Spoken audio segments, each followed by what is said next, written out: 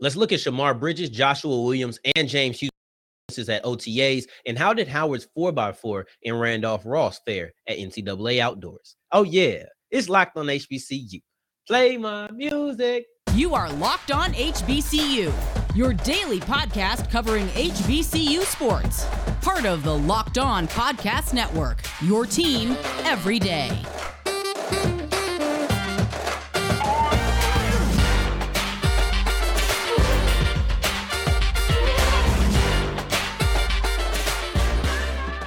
What's going on, family? Welcome back to another episode of the Locked on HBCU podcast, your number one daily one-stop shop for everything HBCU athletics, Monday through Friday, part of the Locked on Podcast Network, your team every day. And I, of course, am Darian Gray, a.k.a. the Mouth of the South, Texas Southern alum and former TSU editor. Thank you for going on this journey with me, making Locked on HBCU your first listen of the day every day. And remember, the mic cuts off, but the journey does not stop. So make sure you are following me at at South Exclusives on Twitter. And today's episode is brought to you by Bet Online. They have you covered this season with more odds, props, and lines than ever before. Bet Online, where the game starts. And we're reaching the end of OTAs. Most teams are finished with their OTAs and they're getting ready to go into camp, mini camp. So I just thought we'd take a look at how some of our HBCU products are doing. We've talked about Marquise Bell. We talked about how he's looked really good and has been kind of still in the show at points. We spoke on him. I want to get to some of the other players, though, right? I want to talk about Shemar Bridges, Joshua Williams, and James Houston. And I'm going to start off with Shemar Bridges. He's an undrafted free agent that is not getting a lot of love as far as publicity and buzz. I feel like he's under the radar. He's a friend of the show. He's been on here. I spoke to him, right? And we're going to talk about some of the things that we've spoken about on air in a little bit. But as far as HBCU players go, you hear a lot about Marquise Bell. You hear a lot about Houston, Jacoby Durant, Williams. Not even so much about Carter, but he plays offensive line. So we'll let that slide. But you got to understand, Shemar Bridges plays wide receiver, and he got an undrafted free agent contract, and he made it through the rookie mini camps, and he's made it through OTAs now. He has been performing pretty well. I think that when you're looking at what Shemar Bridges has done coming out of Fort Valley State, signing that contract, we should be talking about him more. And honestly, I don't know why we aren't. I'm just being real. I don't see his name brought up in a lot of circles as far as players who are doing much. Maybe I'm not in the right circles, but from what I've been hearing, as far as how he's performed with the Ravens, this is the guy that has a legitimate chance at making a roster. That's not the main point here. We'll talk about it, but that is not the main point here. But he has a legitimate shot. Let's look at him, because when we've had him on the show, he's a player who has talked about defying big guy stereotypes. He talked about that when he came on Locked on HBCU. And if you don't have that episode, I might tweet that episode out, because that was a really good interview and I enjoyed it. So I might tweet that out after this episode goes out as well. But he talked about that when we were at the HBCU Combine, just defying the big guy stereotypes, basically not being stiff, being able to move, being a twitchy guy. Those are the things that he prided himself on having. But let's not get it twisted. Being able to not be stiff, being able to be twitchy does not mean that he doesn't understand he's a big guy. He's 6'4". He ain't wasting the frame just because he prides himself in breaking down those stereotypes. Doesn't mean the stereotypes of the things big guys naturally do is something that he's unable of having or unable of doing. He still boxes guys out.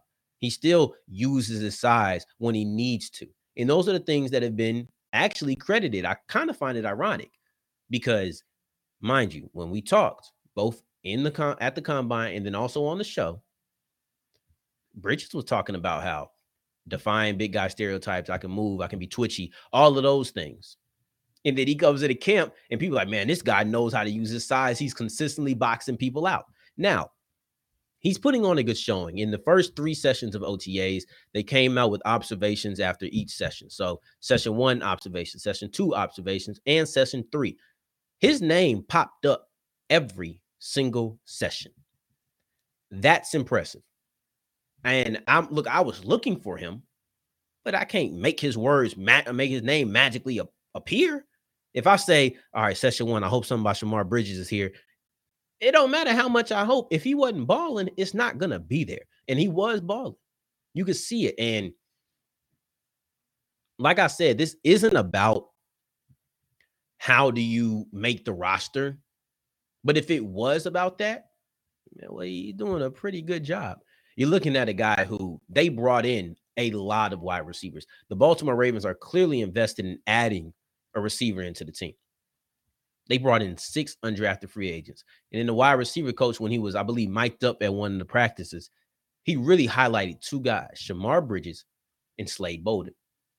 Now, the Ravens have, and this isn't a Ravens podcast, but I do want to break down how Shemar Bridges fares right now as far as we know he's balling in OTAs because I just told you, I listed it out. He had a play against Marlon Humphrey. We'll talk about some of his plays in a minute, but he had a play against Marlon Humphrey. So we know that he's playing well. But how does that translate into making the roster? Because let's be real, I know that's what you want to know. You want to know if he's going to be playing for the Ravens this year, if he's going to be suiting up in that black and purple. And I think that he has a really good shot.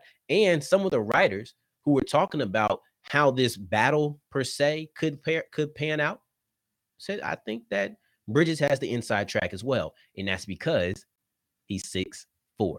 And I just think it's funny that I spoke to Bridges twice. Both times highlights the fact that he's not a stereotypical big receiver.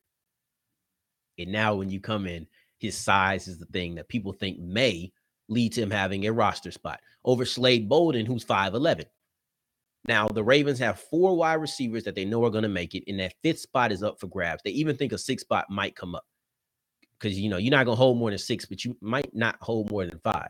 But if they do have that extra spot, then it'll probably go to both Slade Bolden and Shemar Bridges. But if they don't, it sounds as if Bridges' size, which is something they don't have a lot of, will be the reason that he actually makes the team. So I love it. I absolutely love it. And if we're looking at the plays that he's made, he had a play where he had to box out a cornerback. He's consistently done that. He had a play where a touchdown where he actually had to rip the ball away. Another big guy move.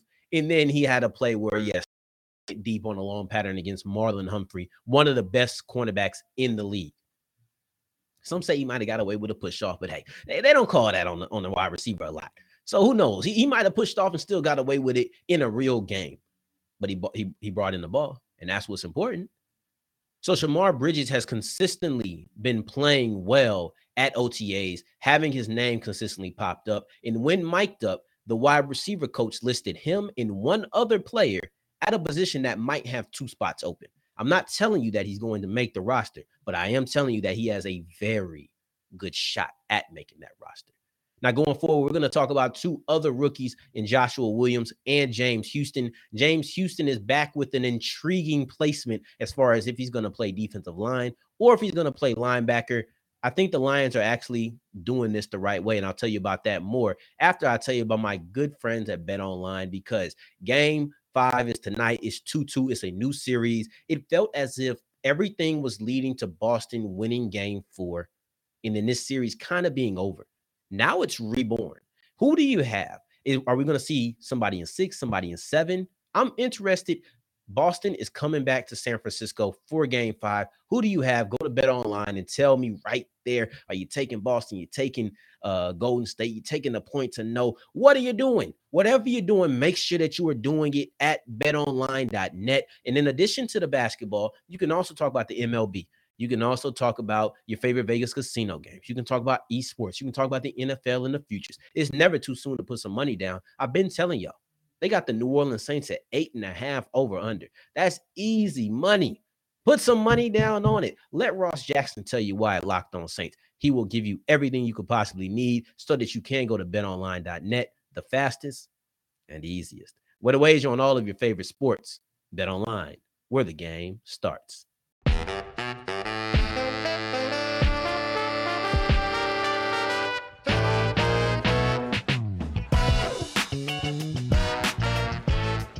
All right, let's keep on rolling on today's episode of Locked On HBCU. Thank you for making us your first listen of the day every day. And make sure you're checking out the Ultimate NBA Mock Draft starting this Thursday, June 16th. With over 50 insiders, nothing equals the Ultimate NBA Mock Draft. The Locked On NBA Big Board Draft experts plus the Odyssey insiders. The first pick is June 16th. Search Ultimate NBA Mock Draft and follow now so you do not miss a pick. And today's word of the day is burgle. It means to illegally enter a building and steal things. I hope y'all not out here burgling, okay? And don't be listening to my podcast if you are burgling, at least not while you're burgling, okay? Maybe, never mind. Don't burgle. Don't burgle, okay? That's the point of the story. Anywho, let's talk about James Houston and Joshua Williams' performances during OTAs. I want to give a little bit of an insight on how they performed because we've talked about both of these guys, but time has passed and things have happened, both on honestly both sides, where I feel like James Houston is a guy who is in flux. Similarly to Shemar Bridges, there is absolutely no guarantee and should feel no confidence based off of draft positioning, not talent, any of that, just simply draft positioning that they're going to make the roster as far as has a roster spot already secured. That's what I should say. As a seventh round or a sixth round pick, excuse me, in an undrafted free agent, you don't have a draft pick already secured or a roster spot already secured for you. You got to go out there. You got to go get it. Well, I think Joshua Williams, a fourth round pick, he has more of a time to learn, especially in the situation that he's in. Pick, you're likely going to make the roster.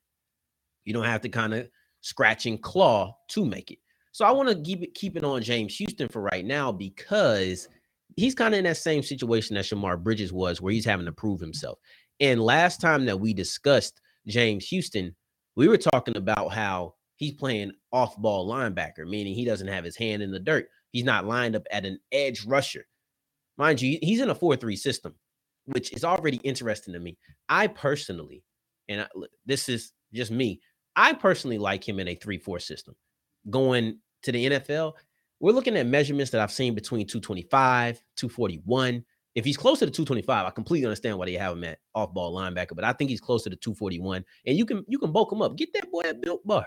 Put that man on a Built Bar diet every morning. Make sure you start your day off with a Built Bar. All right? Then you can look like me, the mouth of the South. No, but put that man on a Built Bar regimen where he can be eating good. You know what I'm saying? 17 grams of protein. Y'all know the drill. But James Houston closer to 241, you can bulk him up. And I think he can be a 4-3 edge. But I think his best position would have been a 3-4 outside linebacker. That's where I would have liked him at. But he's in a 4-3. And now it brings on the question of where does he play? As a 3-4 linebacker, more likely than not, you're going to have him on the edge. I think it was an easy decision if he's in a 3-4. But in a 4-3, you kind of have to question, do you want him to have his hand in the dirt or do you want him standing up? We'll see. I personally would have had his hand in the dirt because I believe in keeping people where they were. And I also think he's closer to 241. We're going to operate this whole conversation under the assumption he's closer to 241. I've seen it vary, but I'm moving as if he's 241, okay? So I just want to get that out there so we can understand and I have to keep clarifying. So if he's 241, I'm putting him in his hand in the dirt because I've seen him play against everybody in the SWAC. I've seen him play against South Carolina State. I've seen him play against University of Louisiana at Monroe. I think that's all the schools I can think of on the top of my head that they played in last year's schedule. I've seen him do that. I've seen him be successful at it. I've seen him go to bowl games and be successful rushing with his hand in the dirt, coming off the edge. I've also seen him do it with this. I've also seen him successful as an off-ball linebacker. I will give them that. But I found more success with his hand in the dirt. So that's what I would have done. But I understand putting him at off-ball linebacker. He was recruited to Florida as an off-ball linebacker. So it all makes sense. I completely get it. It's just not what I would have done. Now, word is basically he played a whole practice as a defensive end in the recent practice towards the end of OTAs. And one of the athletic writers for the Detroit Lions said rookie James Houston has been bouncing between the linebacker and defensive line groups in practices that we've seen. But today's the first time I recall him doing extensive work with his hand in the dirt. He was a defensive lineman for almost all the practice and played some defensive end in base set. That's what I would have liked for him.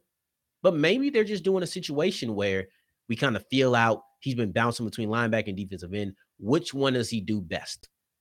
We've seen him play all day at linebacker before. I read that. So now maybe the time comes where he's all day at defensive end. And they just want to see what he fits at best. And I could completely see that going through the rest of training camp. I don't know if I love it for him, because that instability, that uncertainty about where he's going to play, unless you really like the player and already know you're going to put him on a roster, that not having one spot to really specialize in, not having that one position to say, I'm this, is kind of you have two quarterbacks, you have no quarterback situation. So I hope that before the second preseason game, you're looking at a guy who knows exactly where he's playing. I really hope he already knows coming into preseason. I would like for him to have a standard position and occasionally drop down or occasionally back up. That's what I would like to see. That's my goal for James Houston and the Detroit Lions by the time preseason rolls around. If he's going to be a linebacker, let him be a linebacker. And if you want him occasionally to drop down the defensive end, I'm okay with that. If he's going to be a defensive end, which he did very well at Jackson State, and occasionally drop back to having his hand out of the dirt, I'm okay with that. But a situation where he continuously backs or bounces back and forth and doesn't have any stability and maybe cost him a position, cost him a roster spot, I'm not okay with that. That's not what I want. So let's move forward to Joshua Williams in Kansas City. And his highs are, oh my gosh, you're looking at a guy who at his high was called the best player on the field. And we all know he has the traits. Sometimes when you come from a small school, especially a Division II school, they're looking at a year to just get right, to get ready. And they did draft a cornerback ahead of him, but you could see a situation where injuries force him into the starting lineup. That's not how I want him to get in the starting lineup, but I could see it happening. So with all that being said, his high of being the best player on the field, and there's a Kelsey, there's a Mahomes on the field for Kansas City. I love it. I absolutely love it because now you see how well he's performing. He picked off Chad Henne. It wasn't Mahomes, but he picked off Chad Henne in practice, and he just looked phenomenal. This was on a June 2nd practice. Mind you, this is just an overall look at what they have done during OTAs. This is not a time-based, oh, he did this Friday or something. This is just looking at what he's done. If he can continue to achieve these highs, because they worked with some technical aspects with him and we're trying to get some kinks out, to go from having these kinks or working some kinks out to being the best player on the field during a practice is a big jump. And that's a trajectory that you should feel optimistic about. I'm not saying he's going to be the best player in practice. He's going to be a day one shutdown corner from the jump. But what I am saying is you went from we're working some kinks out with Joshua Williams to he was the best player on the field this day. That trajectory, if you're on YouTube, you see it, right? If you're not on YouTube, I still love you. But this trajectory is going up. That's what you want to see out of Joshua Williams right now. Joshua Williams is a player who I don't want to call him a project because I don't think that's fair. I think that's actually kind of disrespectful. But he's a player who, as a D2 guy, a lot of times is going to have time to develop or expected to give time to develop. And it seems like he's developing quite fast already. James Houston is a guy who there's some back and forth about what he's going to play, but I think they're figuring out exactly what it's going to be. One thing that does not have to be figured out is that the Howard Lady Bison 4x4 team is phenomenal. And if you ask David Oliver, they're once in a generation. We'll talk about that and what North Carolina A&T's Aggies team did in the NCAA Outdoor Championships as we continue with Locked on HBCU.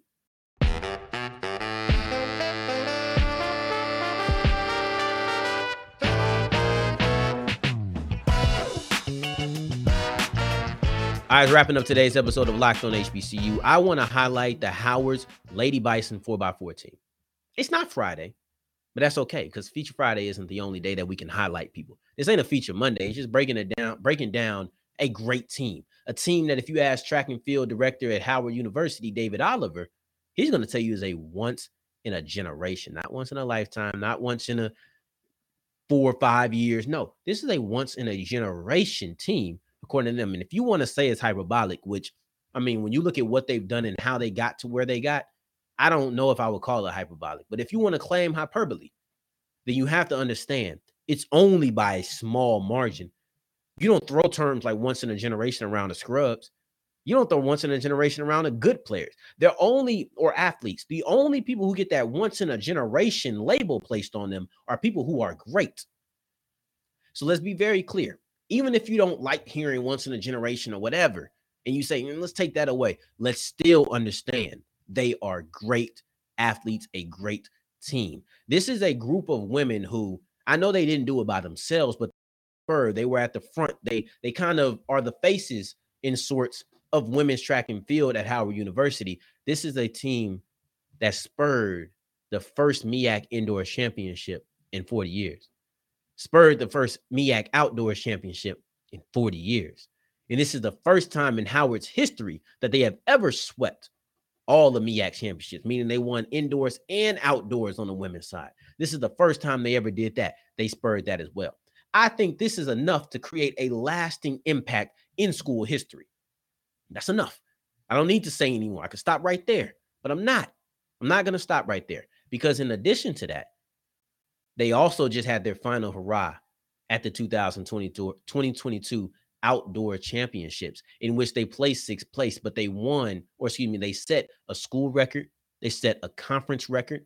They were doing phenomenal and put their names in a record book in their last hurrah. The last race that these four women will ever have together was one that goes down in the record books. That is a legendary way to just say, or throw the peace sign. Had to get my camera right? So make sure I'm in frame, throw the peace sign, wave, salute. That's how you say goodbye. That is a perfect sign out. And one more reason that they're once in a generation is the story that goes with them. See, I felt as if when David Oliver gave that statement of them being once in a generation, the sentence that he said after that was just as important in explaining why they are. And he said this right here. He said why they were special.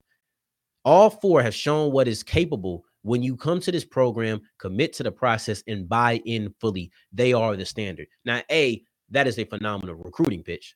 Let's just say that. They show what is capable when you come to the program, commit to the process, and buy in fully. That's a first team All-American. That's what's capable. So I love that recruiting pitch. But he really means that because you look at Jessica Goodbye. You look at Amina Salih. You look at Oziama Scott. You're looking at three women who walked on at Howard 4 years ago. That's what you're looking at. You're looking at four women who walked on at Howard. Man, when you saw what these women, or three women who did that, when you saw what these women had done, you had to feel like you burgled some talent. You had to feel like, oh my gosh, I got away with this. This is a steal. This is a steal. To get three women this talented running the same event to be on a relay team in 1 year, and they walked on, they're under recruited. This is a great story. They did this, right? And now you transition from being a walk-on to being a first team All-American. The only person I didn't name in there is Jessica Wright. She's still there. She'll be a senior next year. And hey, let's not forget, she might have 3 new partners next year, but she's holding on her own as far as individual awards or individual races. She ran the 400 as well. She had a great performance as far as just being one of the best in the 400, being one of the best in the 4x4 at her or in Howard. You got to love it. You got to love it. So we'll see where they go. We'll see where they go. But I want to also transition real quick and go talk about North Carolina A&T. There was high hopes. Unfortunately, they didn't hit them, but we're not going to focus on that. They came in at ninth, but Randolph Ross, he did what he needed to do. Randolph Ross is a guy who I don't think there's any doubt he's the best 400 runner in collegiate running, right? He has to be. One the indoors, one the outdoors. He's the guy. And he's been in the Olympics. He is somebody who has proven himself. I don't know what else he needs to do. So we don't need to talk about him. Javante Harding, I think, was really on his way to having a phenomenal performance. He ended up getting third in the 100-meter finals, and he was really close for second, and he was close to actually setting his season best as well. He didn't get it, but he had a phenomenal showing, and he had what would have been his career best in the 200 had he not taken steps out of his lane. Who knows what he would have done in the finals, but he had a run. As far as 100 and 200, he came in, stepped up, and he rose to the occasion. I wish he didn't take those steps out so we could have at least seen it in the record books. And then on the women's side, you had Miss Grace, who made it to the 100 final. As a freshman, set her career best in the 100 and 200 prelims. So when the stakes were highest, letting it be known that I may be a freshman, but I'm primed and I'm ready to take over. I can't wait to see if Randolph Ross, Javante Harding, and Miss Grace all stay at North Carolina A&T with Dwayne Ross leaving. But I'll tell you one person that isn't leaving, and that's me. I'm staying here locked on HBCU. So make sure you continue making us your first listen of the day. Every day I will see you on Wednesday as we discuss why Isaiah Land decided to stay at Florida A&M. Now, in the meantime, in between time, for your second listen of the day, make sure that you are checking out Locked On NBA Big Boards with Rafael Barlow in the game, breaking down everything you could possibly need for the NBA draft cycle, including, of course, your NBA Big Boards. Now, if you're trying to keep up with me, follow me on Twitter at South Exclusives. Until the next time that we hear each other, family, take care, stay blessed. Peace.